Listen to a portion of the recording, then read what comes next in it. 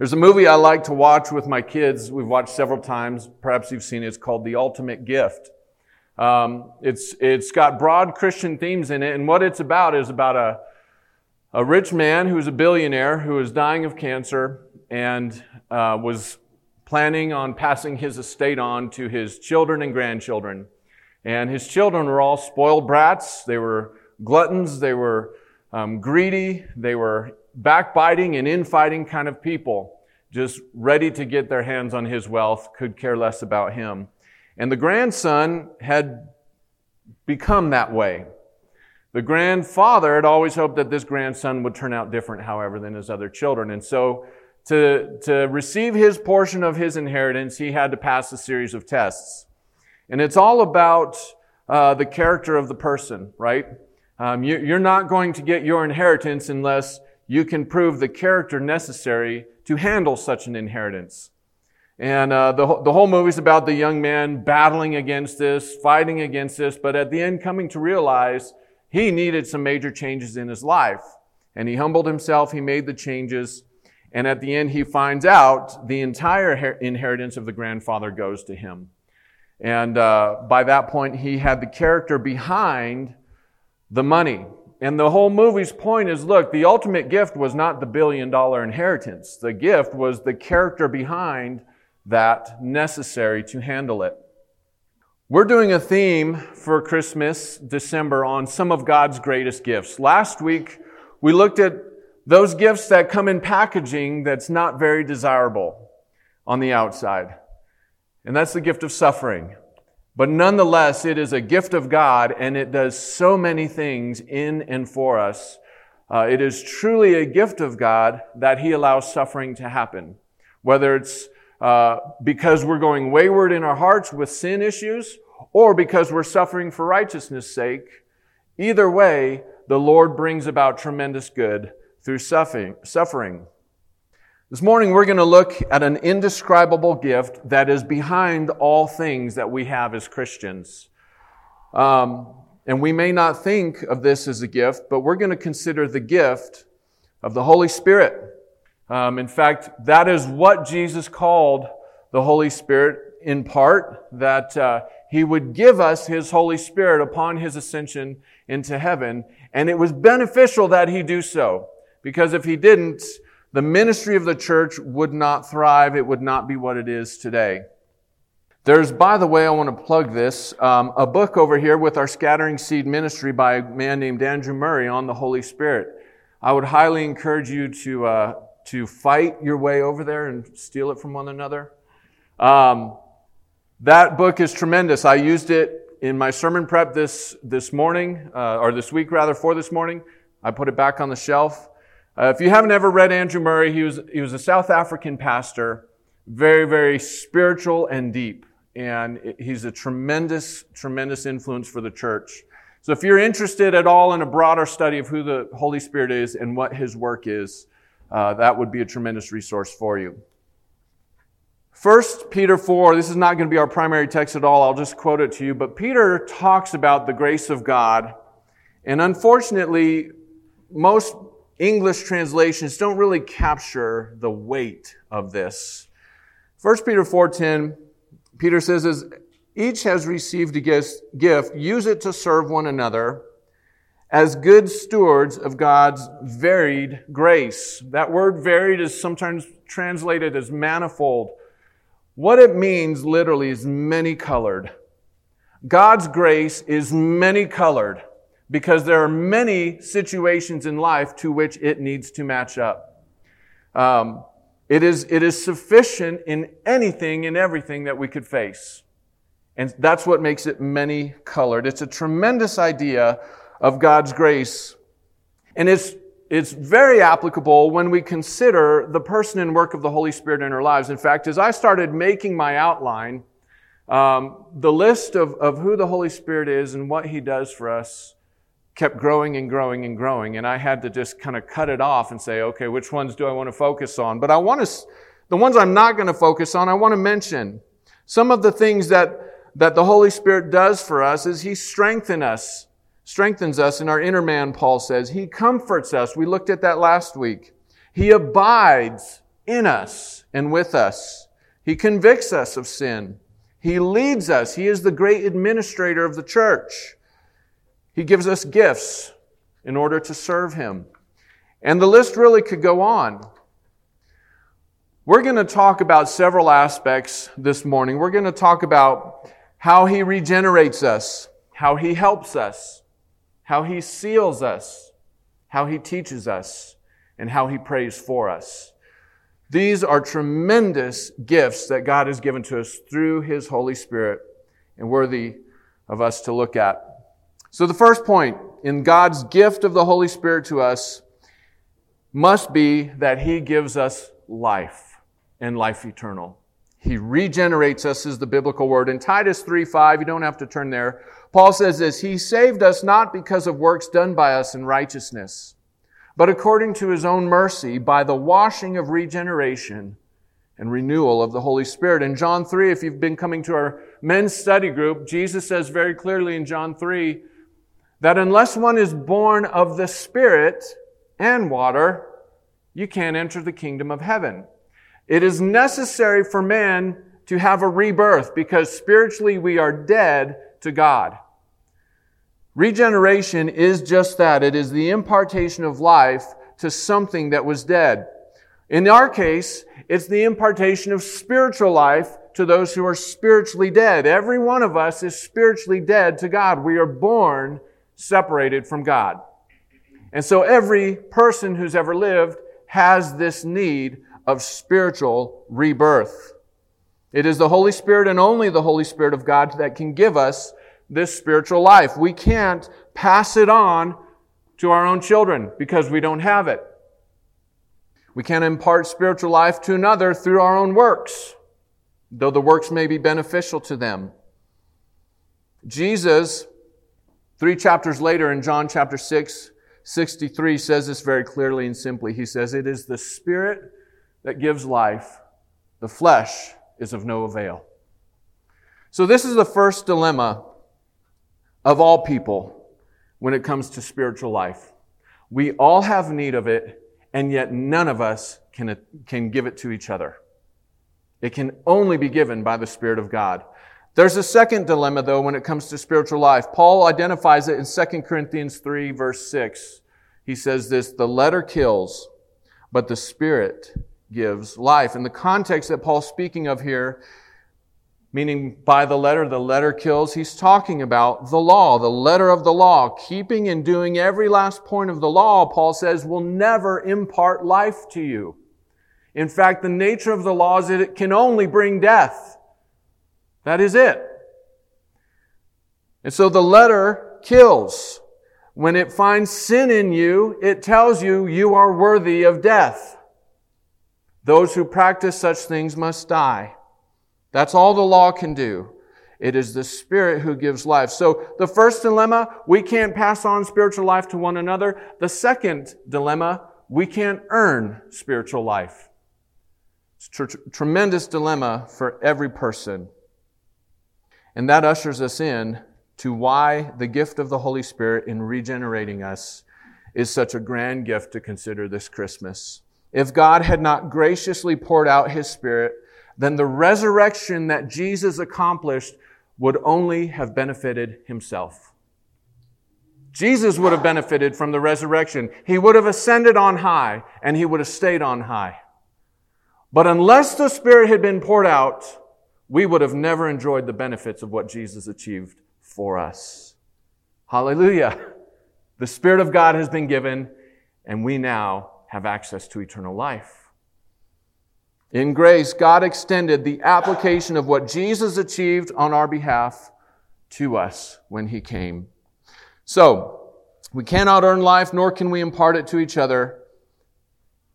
That's okay. The Spirit of God has been given to do just this. Wonderful grace of God. The second point I want to talk about, though, and how the Holy Spirit is a gift to us, is this general phrase, He helps us. Now, it sounds pretty generic until you really start examining how much help we need. The Bible paints a picture of us that we are invalids in every way. We get nothing right. We can do nothing. We are completely helpless. The flesh, as we just quoted, is of no avail. But what happens when we're born again is that doesn't change. We're still invalids. We don't look to our flesh to achieve anything. But when we are born again, now there's this dichotomy in every born again believer where the flesh now wages war against the Spirit who lives in us. Paul stated it in Galatians 5:16 and 17, saying, "But I say, walk by the Spirit, and you will not gratify the desires of the flesh. For the desires of the flesh are against the Spirit, and the desires of the Spirit are against the flesh, because these are opposed to each other, to keep you from doing the things that you want to do." That's the reality now for any person who's been born again. You have your old flesh nature that wants to sin, and now you have the new nature in Christ through the Spirit of God that wants to do righteousness. And Paul says they are at war, and they will always be at war. So what is God's gift of the Holy Spirit? He helps us overcome the flesh. John 14:15 through 17, Jesus says, "If you love me, you will keep my commandments. And I will ask the Father, and He will give you another helper to be with you forever, even the Spirit of truth, who the world cannot receive because it neither sees Him nor knows Him."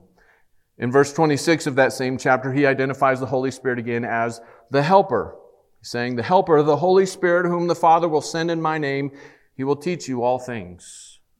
This word helper in the Greek is such a beautiful word. It was a common word in the Greek back then, and it's parakletos. It literally means one who comes alongside to help you. They come as one yoking themselves to you to help carry a burden, to help you along the way. And Jesus says He's giving the Holy Spirit to be that, and He says He's giving Him forever. He will be with you forever.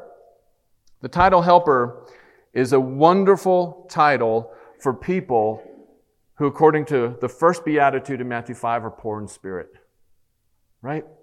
When you recognize the poverty of spirit that you possess, when you've tried on your own strength to battle against sin and failed and failed and failed, what you need to understand is that God has given you a helper to help you overcome those things. As believers, we have many needs and we have many areas that we need help in. I wrote down just some. We have weaknesses of the flesh with no power overcome sin. He gives help. We have weaknesses of mind, not able to penetrate or understand truth. The Holy Spirit helps us. We have physical infirmities that's not linked to sinfulness, just natural weaknesses of the bodies, limitations. He gives us help. We have trouble in our spiritual disciplines, especially prayer and the study of the Word. The Holy Spirit gives help here too. We even have relational weaknesses with one another in the body, within a family, with the world. The Holy Spirit is there to help as well. And you can extend the application to every part of your life. And you need to. You get the idea. There's not an area of life that isn't touched by the Spirit of God in giving us help. In every area. He permanently indwells us, and then He permanently abides with us. His home is with us, and He is in it for the long haul, in other words. So when someone turns to the Lord, who's standing there to help? The Holy Spirit. Always permanently ready to help the humbled sinner. It would be too narrow, though, of a definition to understand Jesus is only saying that the advocate or the helper is intended to mean only that He comes to aid us in our weaknesses. The primary ministry of help that the Holy Spirit gives is helping us glorify the Lord Jesus Christ. And I'm going to get to the quote at the end of the sermon where it shows this, just that, but it's certainly the help of the Holy Spirit certainly does entail the weaknesses of life that we encounter. But the larger and really more important aspect of the ministry of the Spirit is that He's given to help the believer for the cause of the gospel. Jesus said the Holy Spirit is coming to take of mine and glorify Him. The Holy Spirit's objective is to help us glorify the name of Christ through a holy life and through true proclamation of the gospel. And He does just that. He's given to the world to magnify the name of the Lord in the ministry of the gospel through the church. The third point I want to talk about in the gift of the Holy Spirit is that He seals us. Turn with me, if you will, to Ephesians chapter 1. This is such a cool picture. In Ephesians chapter 1, beginning in verse 13,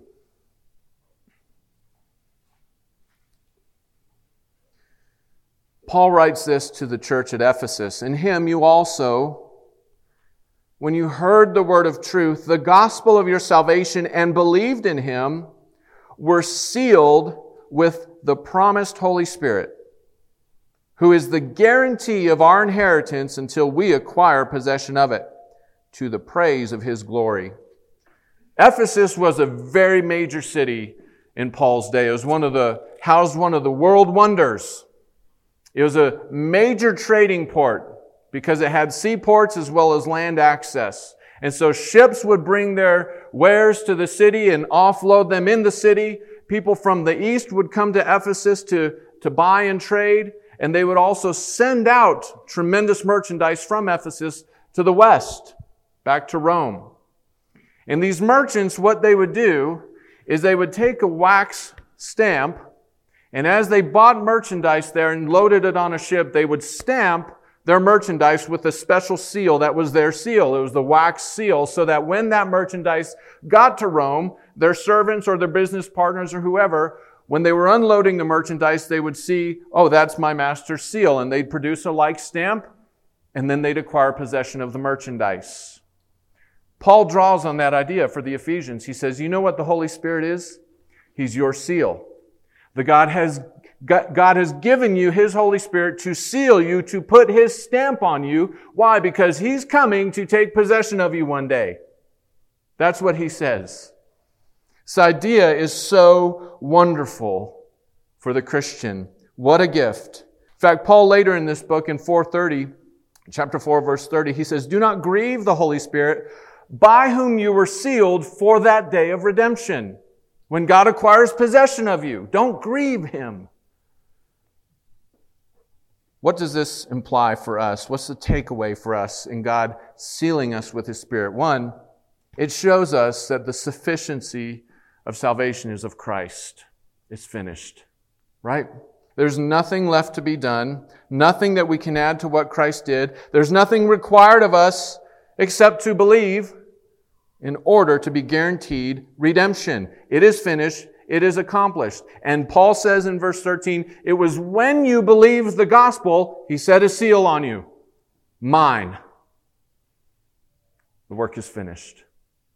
Do you struggle with doubts in your salvation because you have ongoing sin struggles? Think upon this verse.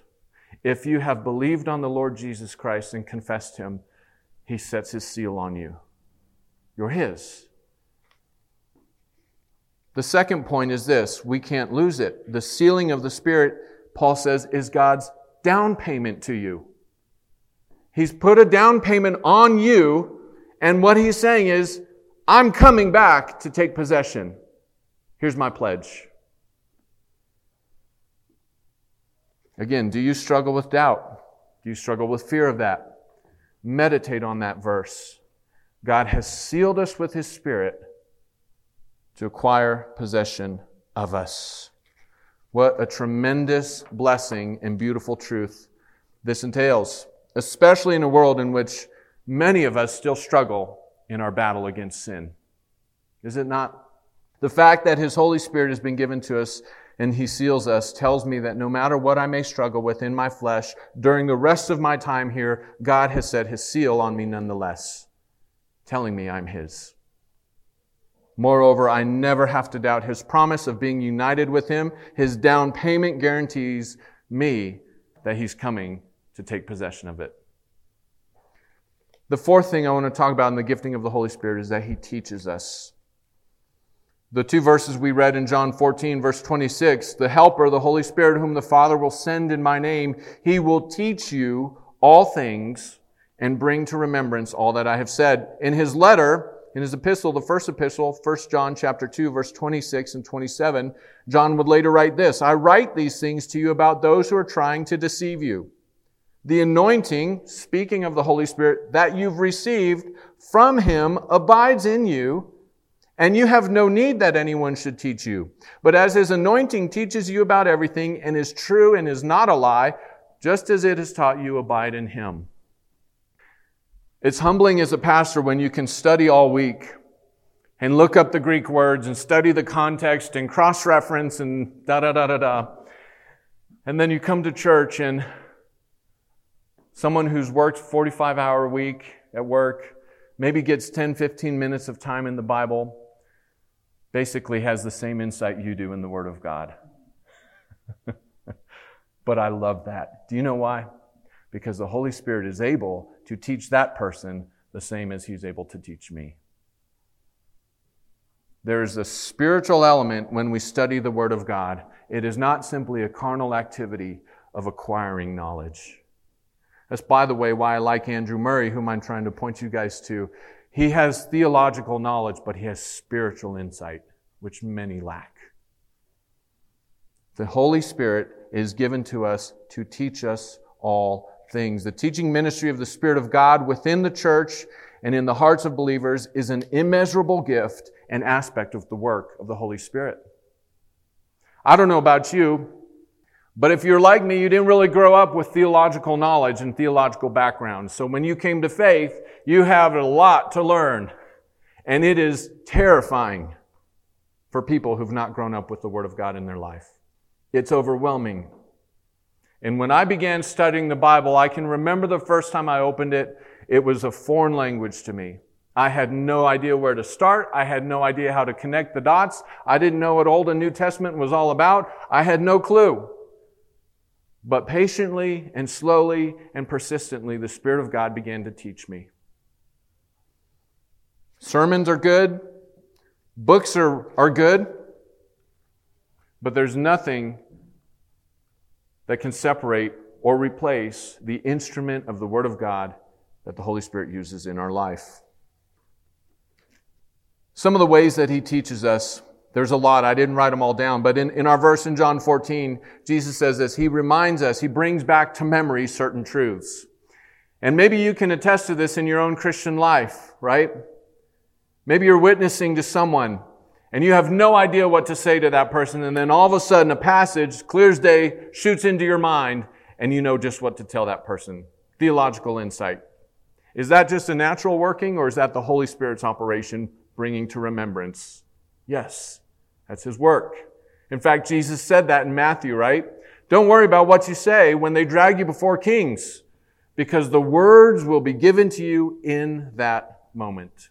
I can't tell you, I was just talking to one of the men in our men's study yesterday afterward. I can't tell you how many situations as a pastor I encounter where you don't realize this, but I come to the situation completely ignorant as to what to say to you. Maybe that's grounds for you to fire me. I don't know. But it's true. I'm still young. I have not encountered every possible situation under the sun. And there are so many times I'm like, God, I don't know what to say.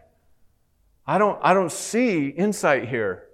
And so what I do, and this is my habit, I do it every time, is I just pray silently in my heart. God, give me insight. God, give me insight. God, give me words. And I listen, and I listen. And sure enough, without fail, the Holy Spirit begins to bring scriptures to my memory. Now, what's important for you is this, that you're in the Word of God. You may not understand what you're reading at the time. You may not know why you're at this particular passage. It's feeding you nonetheless, and it might be for a future use. Stay in the Word. Position yourself in the Word of God to be used by God in spreading His gospel. He will bring back to memory those things. He says the same thing in John chapter 2 as a cross-reference. He also teaches us the general truths of Scripture. He helps us understand the big picture, in other words, of His plan in the world, where things are going. And conversely, he teaches us important, specific truths, specifically concerning Jesus Christ. Another old pastor I love reading was a minister in D.L. Moody's day. If you know who Dwight L. Moody was, the world evangelist. His name was R.A. Torrey. Wrote a real good work, if you're ever interested in it, on the person and work of the Holy Spirit. In fact, it was one of the very first books, Christian books, that I read after I became a believer. And it was the first time I'd actually heard that the Holy Spirit was a person. I always called the Holy Spirit it. Since I read his book, I call the Holy Spirit him. Okay? R.A. Torrey in his book said this: "It is only through the testimony of the Holy Spirit directly to our hearts that we ever come to a true living knowledge of Jesus Christ." In other words, without the Holy Spirit teaching someone, you can be like the Pharisees, Jesus said, who searches the Scriptures. But because they didn't believe in Jesus, they searched in vain. How many people do you know who have excellent biblical knowledge, no knowledge of Jesus? What's missing in their life? The Holy Spirit's work. That's what's missing. It is the Holy Spirit who reveals the Lord Jesus to every person's heart and continues to reveal Him and teach you of His glory and His grace. No amount of Bible reading alone, or listening to sermons, or listening to people's testimonies, or reading of books can teach you as the Holy Spirit can teach you. So when you read, when you study the Word of God, the most important thing you can pray for is the Holy Spirit, teach me these things. That's part of the gift to us. The last thing, and this is what a comfort, is the Holy Spirit's gift to us means that He abides with us to pray for us. Turn with me to Romans chapter 8. Romans 8, verse 26 and 27. Now, Paul, if you've studied the book of Romans and you follow the context, it is such an amazing book to study. In chapter 6, essentially, Paul has gotten to the place where he's identified the gospel and how a person comes to faith in Christ. Chapter 6 and 7, he starts identifying the new reality for a believer is basically what he said in Galatians 5. You're still going to sin. You still have this flesh nature to contend with. Romans 8, he gives us the solution. But in verse 26 of Romans 8, he says, "Likewise, the Spirit helps us in our weakness. For we do not know what to pray for as we ought. But the Spirit Himself intercedes for us with groanings too deep for words. And He who searches hearts knows what is the mind of the Spirit, because the Spirit intercedes for the saints according to the will of God." Now, I didn't even talk about the flip side of this coin. Jesus in heaven is also praying for you, according to Hebrews 7. And actually, Hebrews 7 says, He always lives to make intercession for you. While on earth, Jesus has given us His Spirit to pray for us as well. Do you realize what God has done for you? You have an advocate in heaven, and you have an advocate on earth. How tremendous is that? But what is the Holy Spirit praying for us? Specifically, He's praying according to the will of God, when we don't know what that is. This is an important point, especially for me. I particularly apply this to my situation and to Bo and Dwayne's situation in ministry as shepherds. Because it is so important when we pray that we are praying according to the will of God. And very often, our prayers aren't lined up with the will of God. How many times have you looked back and said, man, I can't believe I was even asking for that? Maybe we should actually be more thankful for some of the prayers God hasn't answered than the ones He has. Because we don't always pray according to the will of God. And that's for several reasons. Maybe it's because we've got selfish motives, right? Sinful motives in our heart. But maybe it's because we just don't really know. Again, by way of confession, there has been innumerable times in the last 2.5 years since Waypoint planted, I don't know. This is why I particularly love the way our eldership works. When we don't know, you know what we do? We stop and pray. We don't take a vote. We stop and we seek the will of God. That's what's commanded. The Spirit of God knows what the will of God is. Now, why is this important? Let me say this. Because if we're not praying according to the will of God, we can actually do tremendous damage. I'll illustrate that so you can see what I mean. I'm a parent. You guys know that I'm a parent 5 times over now. And I pray that my children never get caught up in drugs.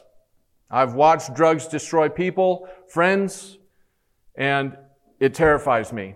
Even when I was lost, I had nothing to do with drugs because I saw friends destroyed by it. But I know that that's a real temptation out there. But let's, for an argument's sake, say that one of my children gets addicted to drugs. And they're an adult. They're out of my house.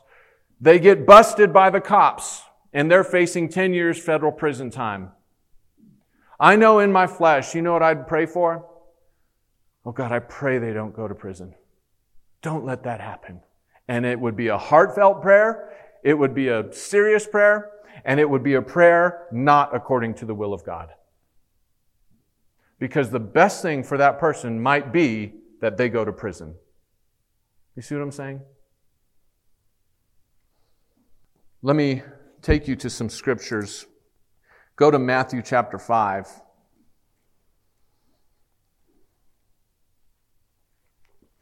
Verse 21 and following.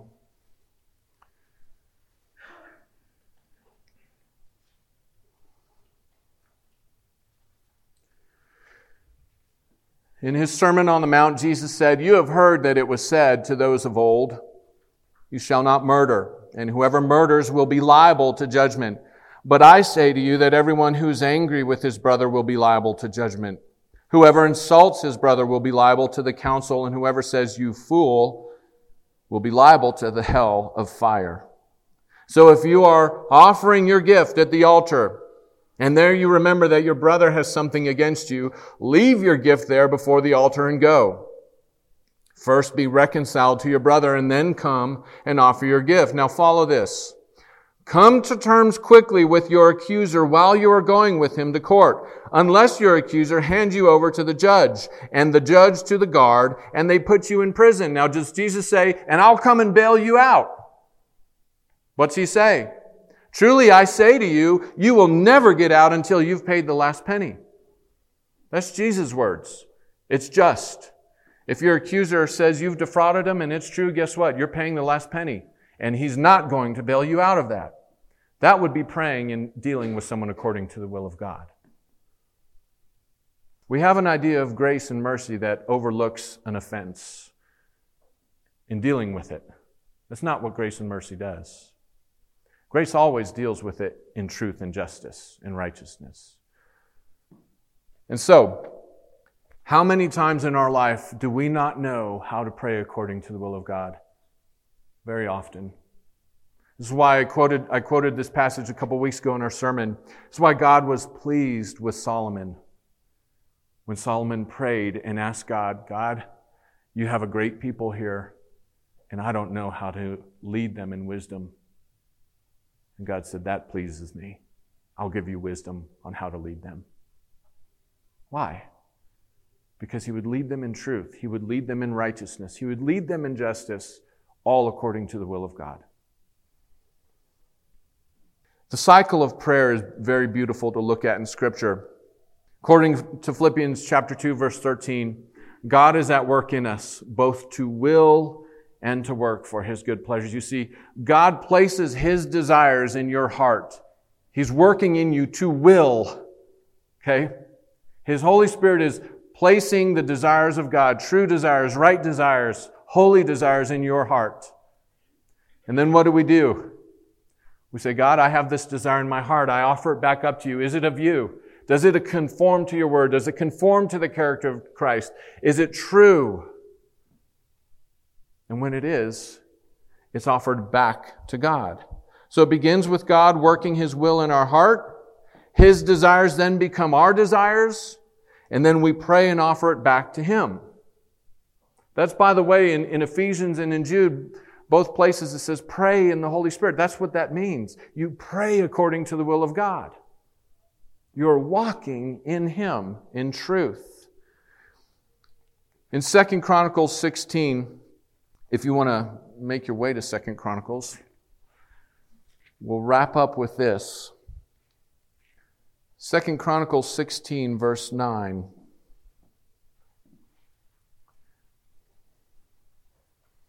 You know this verse. You've heard it, I'm sure. It says this, "For the eyes of the Lord run to and fro throughout the whole earth, to give strong support to those whose heart is blameless toward Him." In other words, God is looking for people whose hearts are in harmony with His. He's looking to and fro for people whose hearts, desires, harmony, or will is in harmony with His. And you know what He does for them? He gives strong support to them. He gives strong support to them. He will use them greatly in His kingdom. Now, all these aspects of the Holy Spirit's work in our life goes back to my opening illustration. He does all this behind the scenes, so to speak.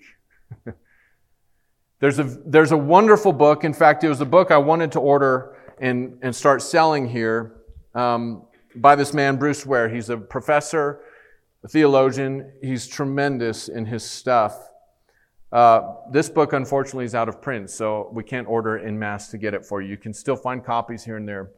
It's a book on the Father, Son, and Holy Spirit, relationships, roles, and relevance. And for those of you who are particularly interested in how the Trinity is a model for relational community, that's the last chapter in his book. I would recommend you get this. He's a tremendous author.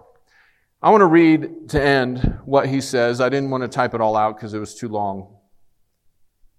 He's speaking about the Holy Spirit. He says, "The Holy Spirit, though the Holy Spirit is God, equal in essence to the Father and the Son, His role, nonetheless, is consistently to defer honor, to seek to bring the glory of another." Imagine that, he asks. It is always, with emphasis, it is always the role of the Spirit to bring honor to the Son, to the ultimate glory of the Father. Do you think there's a lesson in this for us? We can find it difficult, even on a temporary basis, to be the behind-the-scenes person who's not recognized. There's something in all of us that wants to be seen and to receive the credit for what we've done. To accept the behind-the-scenes position where no one may know and notice the service we've rendered is difficult. To work sacrificially, all for the purpose of pointing constantly to another and for the honor he might receive, can be extremely hard to accept. But this is the way of the Spirit. And this is the power that is at work in us to help us to serve to the honor of Christ, that He might receive all the glory. When this happens, it will not be of our doing. Our flesh resists this at every step, but it helps enormously to realize that this not only is our calling to the glory of our Lord and Master, but it is the eternal role and delight of the Spirit of God. And this Spirit indwells us to give us His power so to live. What a beautiful summary. God's greatest gifts sometimes are not even recognized. But He's always present, always working, always moving. Immeasurable. Let's pray. I'll call Ronnie up and we'll worship the Father for His goodness to us. Father God, as we celebrate Christmas and just taking this month to get a perspective on the love of God, which says, You loved us, so you gave us something. In fact, what you've given us is many things, Lord. Your grace is many-colored. And it's just been such a delight to look at these many-colored graces. Father, as we worship this morning, I'm remindful of what you said in John 4, that you are seeking those who will worship you in spirit and in truth. Father, may we recognize the gift of your Spirit to us here today, that even moves in us now, that our praise might be acceptable to you. Father, we ask that you'd sanctify our hearts, that you draw us close to you, that you teach us truth in the inner man, that you'd strengthen us in the inner man to serve you. Father, that you'd refine our hearts, that we wouldn't be seeking our own glory, but the glory of Christ. It's such a blessing in our men's small group to be looking just at the person of Jesus, that we might be in awe of him. And what a lesson this has been in that. Your gift of the Spirit, always here, always present, always moving, always leading, always comforting, always teaching, always praying, that we might glorify the Son because he's worthy of it. May that be done now as we leave. It's in Christ's name we pray. Amen.